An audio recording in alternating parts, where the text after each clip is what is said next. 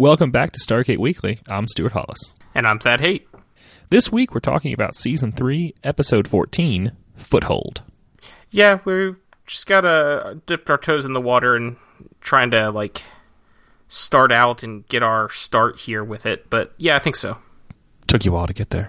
It did. It originally aired on the 5th of November, 1999, and was written by... Remember the 5th of November. It was written by Heather E. Ash, who we've talked about her before. She was a writer and editor for multiple Season 3 episodes. It was directed by Andy Mikita. This is the first of 29 SG-1 episodes that Mikita will direct. He also directed 22 Atlantis episodes and 13 Universe episodes. He was an assistant director for many Season 1 episodes of SG-1. He was a production manager for Seasons 2 through 5 of SG-1, and a producer for Seasons 6 through 10 of SG-1, 4 to 5 of Atlantis, and Season 1 of Universe. And a partridge in a pear tree. So, Andy Mikita is a name we're going to see a lot in the future, is what I'm saying. Yes. Our synopsis from TV Guide. The team returns from an assignment only to find that fellow residents of the AGC seem to have changed drastically. Well, it's right next to the S on the keyboard. Yeah. Since we never actually see a symbol anywhere, part of me wonders... Is this actually secretly a parallel universe episode? No, because it's referenced in a later episode. I know. I do know that, but it's yeah. I wonder. Little does SG-1 know, mysterious aliens have taken over... I'm sorry. Little does SG-1 know, mysterious aliens have taken control of Stargate Command, either impersonating the personnel. Teal'c and Major Carter notice and escape. While Teal'c tries to stop them, Carter reluctantly seeks the NID to help stop them. Yep. That's basically what happens. It's a little weird the way they say it. Teal'c and Major Carter notice and escape. Yeah. It's like everyone else is oblivious. No, that's not quite how it worked. Do we have any fun foreign languages this time? Or foreign language titles, I should say. Not that fun. The French and Hungarians call it invasion, the Spanish call it settlement, and the Czechs call it emergency situation. Those are all boring. Yeah. I was kind of hoping the French would be Invasion Part 1, just to throw a curveball. And one final production or semi-production note. Did you notice that Dion Johnson plays another person who is pretending to be something else? In this case, since he's only credited as Alien, I don't know if he was ever... Oh, that's a good he was just in the the Alien getup. I mean, obviously... Yeah, because he plays Stragoth 2, and Stragoth, the picture of Stragoth 2 on the wiki is the alien. So yeah, maybe he never did. He plays what? Stragoth. It's the name of the aliens. Since when? Since the Stargate Wiki decided it was. I thought he was making up words again. These guys are worse than Voyager. No, Dion Johnson, technically, Dion Johnstone, yes. only played it in the alien form. Okay, but obviously. That alien is the one that impersonated Daniel Jackson. Okay. So yes. So in a way. Yes. All right, now I'm going to go to the wiki page for Stragoth. Please remain on the line, as we value your call. It was an unpublished... Stargate Season 3 source book for the Stargate SG-1 role-playing game that called them Stragoth. Okay, so that's... semi-canon? Yeah, I mean, that's certainly more canon than the last word or phrase that the Stargate Wiki came up with. Where they didn't even explain where it came from? Yeah. Exactly, yes. They at least can offer an explanation. Even if it was well, in an interview with Andy Mikita, at some point, he was yeah, I always thought they'd be cool if we called him the Stragoth. Yeah. So anyway, so our episode opens with them coming back through the gate, and they are very wet. A little bit. As Jack keeps telling us. Hammond greets them as per usual. Yeah, Alien Hammond does not do a very good job of pretending to be Hammond. No, he almost never says people. And he basically just stands there, not making any... he's just go to the infirmary. He doesn't respond to anything they're saying. It's kind of weird. And clenches his fists a lot. Yeah. So, off to the infirmary they go, but first they hand off their weapons to other people, which I don't know if I've ever really seen them do before, or maybe I just was paying more attention this time. Anyway, so off to the infirmary they go, where they're getting their, apparently, regular post-mission, not inoculations. No, I wonder what they're...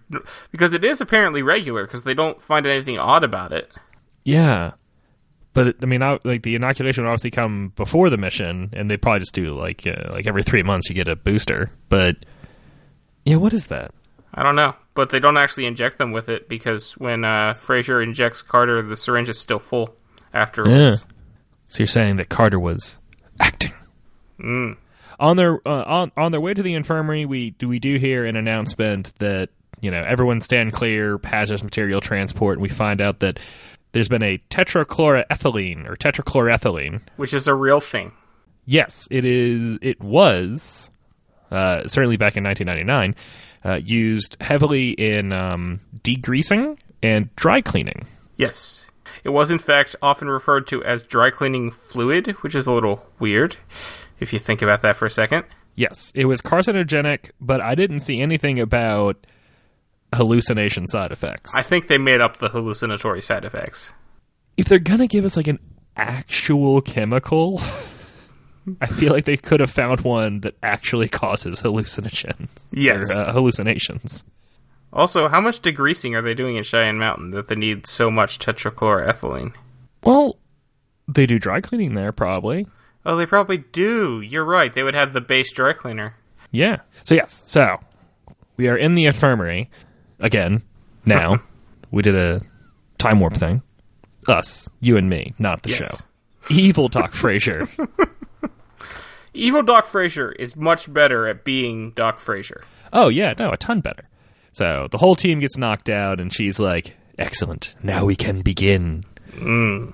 Hers is an evil laugh. And then we get the theme. After the theme, we focus on Teal'c, who's just waking up, and he looks through the conveniently open door.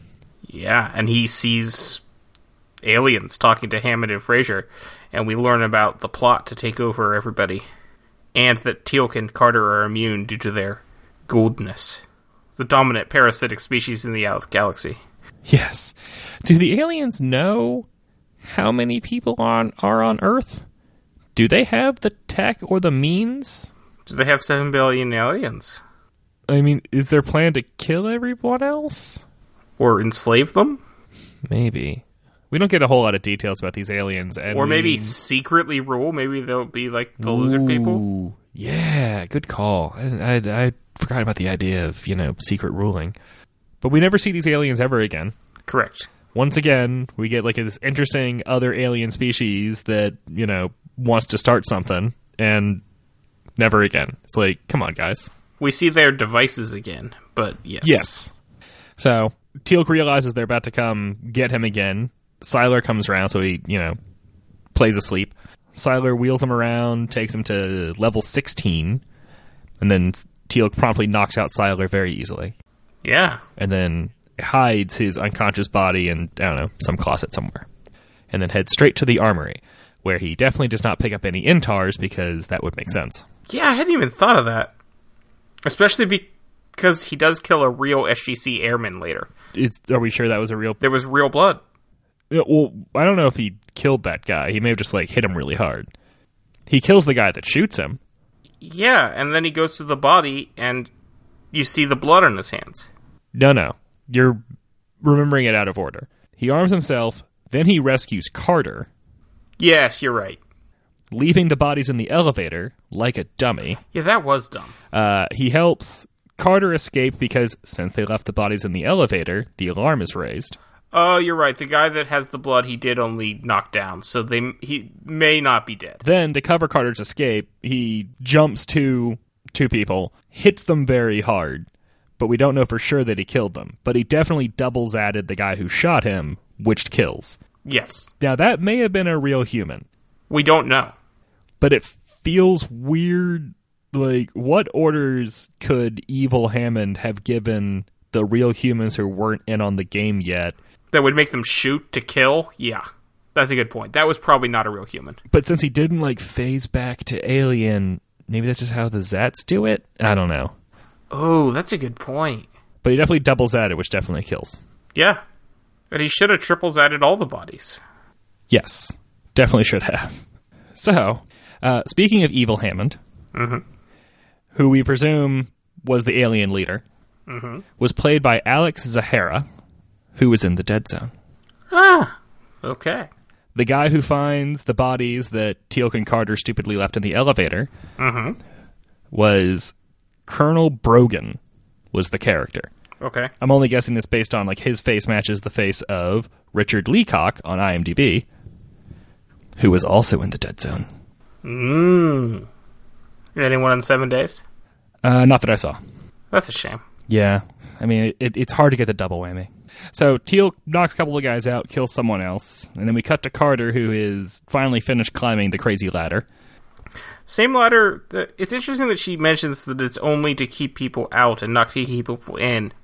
Or, I mean, it's only... Yes, but there was no lock on that, so someone could have just come in.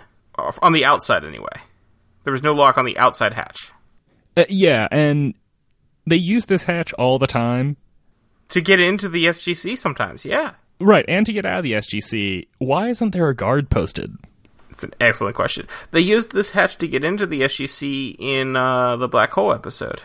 Yeah, I remember. Yeah. You know, she gets out. You know, she gets out of the hatch and everything, and then just slams it right back down because covert. Honestly, I thought she wasn't going to because she sort of like walks away from, like, takes a couple steps away from it, and I'm like, close the hatch. Don't let them know you were there. Yeah, no, she wanted to like get around to the other side of it. I mean, I guess at that point the handle on the hatch was easier to reach from the other side, but she could have like climbed on top of the big thing. Anyway, she shouldn't have slammed the hatch. But she still managed to do it. Yeah. And she calls Mayborn. Which, I mean, makes a certain degree of sense. It does. She knows he's definitely read in on the Stargate project. And she has reason to believe that he probably hasn't been converted yet. Right, so it makes sense. This is, interestingly enough, the last episode in which we see Mayborn as a semi-good guy working for the U.S. government. Yeah, like a guy working for the U.S. government who just has different methods for achieving the same priorities. Correct, because we will see him one more time this season. Yes. But some things go down in that episode. But before she can meet with Mayborn, we cut back to the SGC, where Teal'c is strapped down a lot. Yeah. And Bad Fraser and Bad Hammond try to convince Teal'c that he has been hallucinating. And, they almost sell it. Yeah, the story isn't terrible. I actually have to give it to Mayborn a little bit later when he mentions that the idea of hallucinations from a chemical spill is more plausible than the alien takeover. Yes, but I feel like they should have like a clear process to go through if a high-ranking member of the SGC announces there's been a foothold. And I feel like communicating with other SGC personnel shouldn't be on that list. You'd think, yes. Like, I feel like step 1, meet with the person who raised the alarm. Step 2, send in an armed force to neutralize, hopefully in a non-lethal way, perhaps with INTARs. They never use INTARs, except the time they use INTARs. I know, they should use INTARs just all the time. Yes, it should be all INTAR all the time. Yeah, just carry those in the field, why not? Well, they might not have it. Oh no, they should have a lot of INTARs, actually. Never mind. Or they certainly have the ability to have a lot of INTARs. So, we now cut back to Mayborn. He's just sitting in an outdoor cafe somewhere, and Carter strolls in. Mm-hmm. And they go through the whole conversation, and that is, yes, when Mayborn says that the hallucinations makes way more sense. And then Daniel and Jack show up. Well. People that appear to be Daniel and Jack show up. Yes. And they also come across as reasonably convincing. They're not pushy, They're more convincing than Mayborn. Mayborn's like, we're going to order you. And they're like, nah, it's not an order. Well, no, except that's entirely convincing for Mayborn. It is. That was... Oh, no, it's I suppose they're convincingly Yeah, they're convincing as who they're pretending to be, is what I'm saying. I feel like Jack should have been slightly more fed up with Mayborn to sell it, but, you know. Maybe a couple more for crying out louds. Yeah. And, like, just a, like, not, you know, vocalized but obvious indication of his dislike for Mayborn. Yeah. Sort of like how Jack is towards Mayborn at the end of the episode. Yeah, basically. Yeah, that probably would have sold it better. Also, not phasing in and out of being Jack on the plane would have helped sell it better, too. Yes, because, by the way, they do convince Carter, and they hop on a really nice plane. I don't know that they convince... They at least sow seeds of doubt with Carter. Yeah, that's fair. But anyway, nice plane. Yeah, really nice plane. NRD apparently pays well. So, yes, you know, while they're all sort of chatting and everything, Jack gets a little wibbly-wobbly and looks like an alien for a minute. Even Mayborn notices. Carter grabs Mayborn's gun. There's a bit of a standoff for a minute. And then she kills Jack. And he turns into an alien. And Daniel plays it off as, what the hell is that? Right. Well, first Daniel's like, boy, what was that thing? Yeah. There was definitely like a pause there. He was like, what's my best course of action here? Yeah. I'll also pretend to be surprised. Yeah. Except it doesn't work. Once the shooting happens, the cockpit door opens and Major Davis pokes his head out. Fake Major Davis. Which, yes, we then find out is fake Major Davis because he opens fire on them as well. Yeah. And they shoot and kill him. Yes. And that's where Daniel is protesting his innocence, but it's not working so well. Right. Carter removes the glowy thing under his shirt that allows him to pretend to be Daniel. Mm-hmm. And then she puts it on herself and is like checking herself out in the mirror. And I noticed that when she transitioned back to being Carter, the hand placement wasn't quite right. Which made me kind of sad. So I'm wondering how these work. Do they actually, like, make them turn into do they have physicality as the other person? Or is it just like some sort of holographic projection sort of thing? Oh, so you're saying like in the case of Carter, who's shorter than Daniel, if Correct. someone tried to like tap hollow Daniel on the forehead, would it go right through? Or in the case of the aliens that are larger than humans, right? Is there like actual matter above and around them that you can't see? I had not thought about that. Let me think about this. I don't think we ever get any confirmation. Although when Mayborn's choking Daniel, like he's grabbing his neck, and the aliens have much larger necks. Yeah. So it must actually change their physical presence. Or the creators didn't think about this at all, otherwise they could have had Mayborn be like, I'm trying to choke you, but my hand doesn't seem to be touching your throat, but I am choking you. You must be an alien. Yes. I think that we have to assume that it does more than just do a hollow emission, because otherwise, yes, that would be like a dead giveaway for this technology, and I'm sure that this is no chance that this is like prototype technology for these aliens. This is something they've been using for like on the regular for a really long time, I have to assume. Yes. To the point that they probably also like the thought connection technology probably came after the hollow technology. I would imagine. Yeah, because I'm sure they're like, look at this cool thing. Now we can like pretend to be our enemies. Like, hey, that's great. And then they're like, what if we could also think like our enemies? Yeah, because it wouldn't make sense to have that first. The think like the enemies thing? Yeah. No, not really. I mean, other than maybe as like an interrogation tool. Yeah, but yeah, I imagine the projection, or not projection, but the transformation thing happened first. Yes. Cool, we solved it. Yeah. Cool. Yeah, the hollow transformer came before the chicken. Yeah, except it's not a hollow transformer. Right, no, it's an egg. Nice. It's egg-esque. So, Carter decides that she's going to disguise herself as Daniel and then sneak back into the base. Yeah. Oh, we had missed something. Yes. Before they were on the plane. Mm-hmm. They're still talking to Teal'c and trying to be like, no, everything, it's just a hallucination thing, but we gotta know where Carter is to help her out. And then Hammond gets a phone call, and he's like, yes, you have her? Excellent. Hangs up. It's like, good. Now we can begin. Yeah, Evil Fraser suddenly becomes super evil. We can begin experimenting immediately. Yeah. And then, when Jack dies, when fake Jack dies on the plane, real Jack wakes up in the SGC. Why do they hang them from the ceiling? I was wondering. Like, the rest of the get-up, I'm 100% on board with. Yeah, it's the alien stuff. Yeah, but why are they hanging from the ceiling?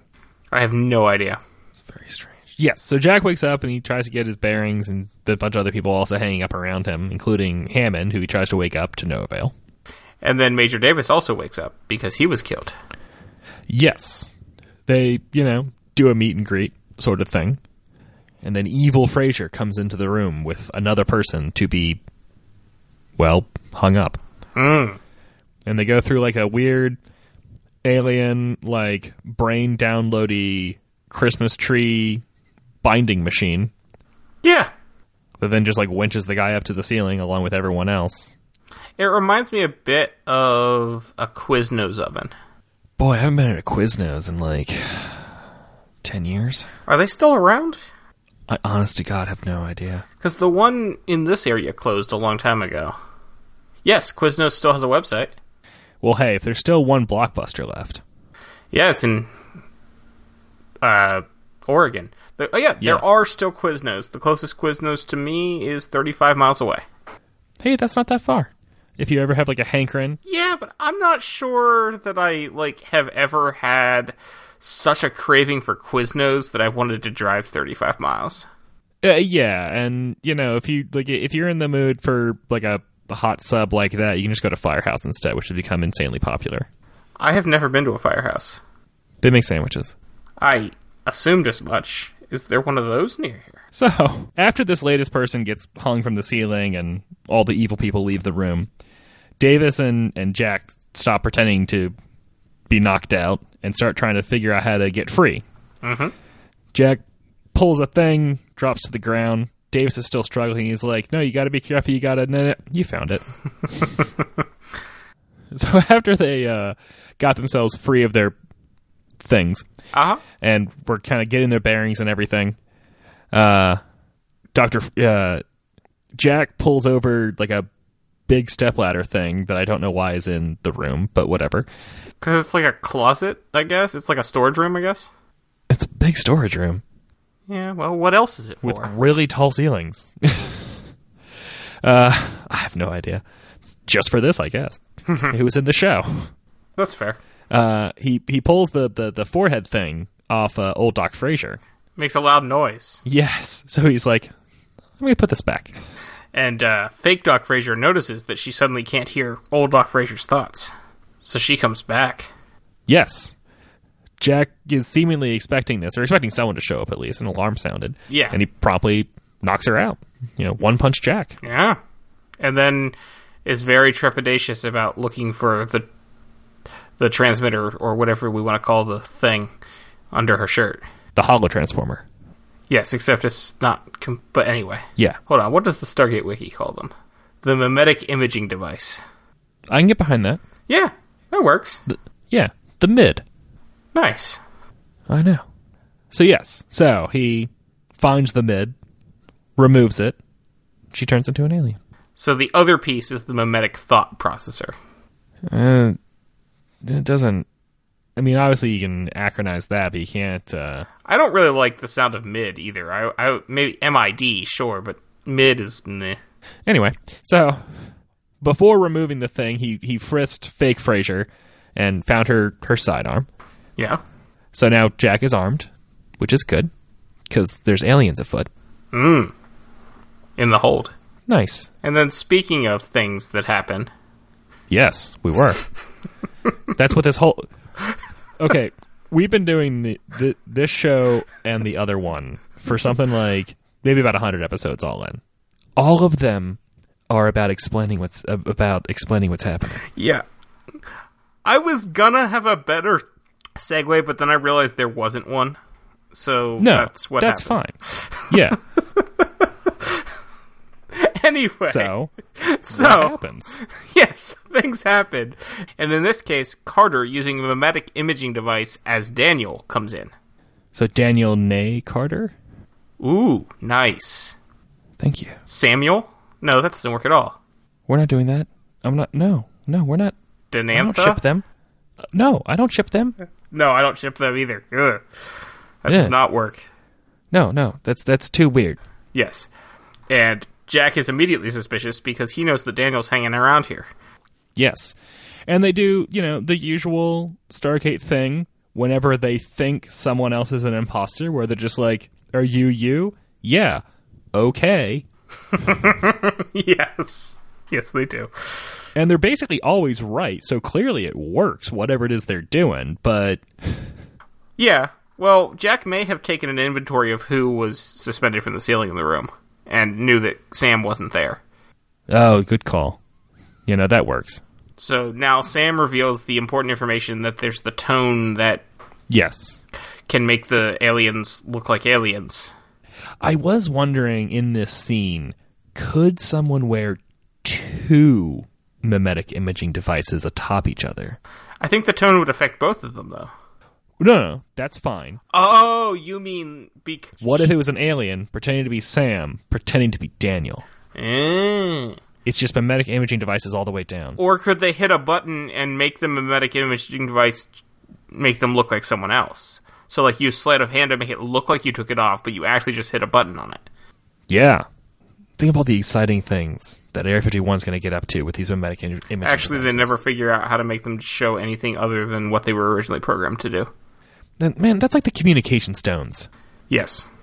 Boring humans not being able to reverse engineer the crazy alien tech. Those communication stones ended up being really useful, though. Oh, no, super great. Without them... Like, Stargate Universe wouldn't happen. would have lasted, like, an episode.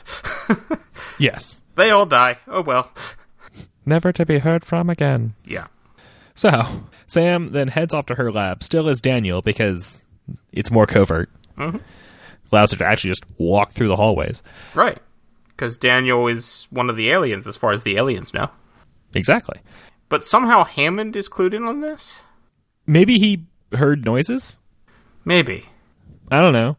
Yes, so she's in her lab trying to figure out like what tone exactly works for her purposes. She finds it and then moves over so she can actually plug it into the PA system. And that's when Hammond shows up. And that's when evil Hammond shows up. So she presses the button, he turns into evil alien and attacks her. And she thankfully manages to get him to... he retreats because he's called for on the PA. Apparently it was something really important because he just left Sam alone in the room. Meanwhile, Jack is off to go spring Teal'c. He's here for the bald prisoner. And they get guns from the locker.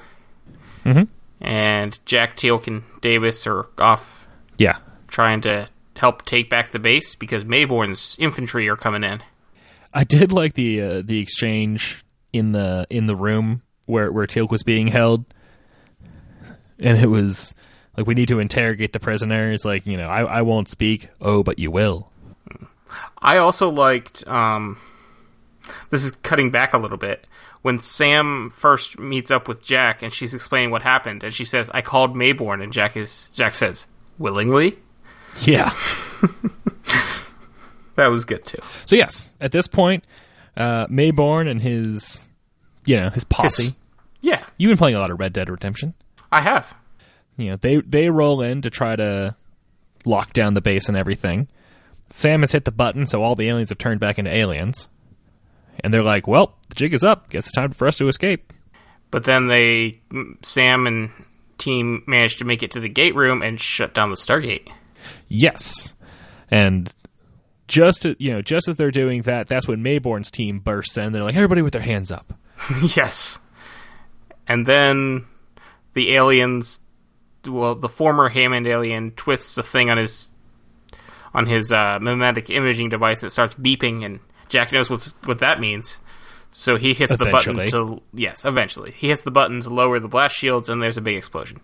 And the blast shields close, eventually. Yeah, the blast shields...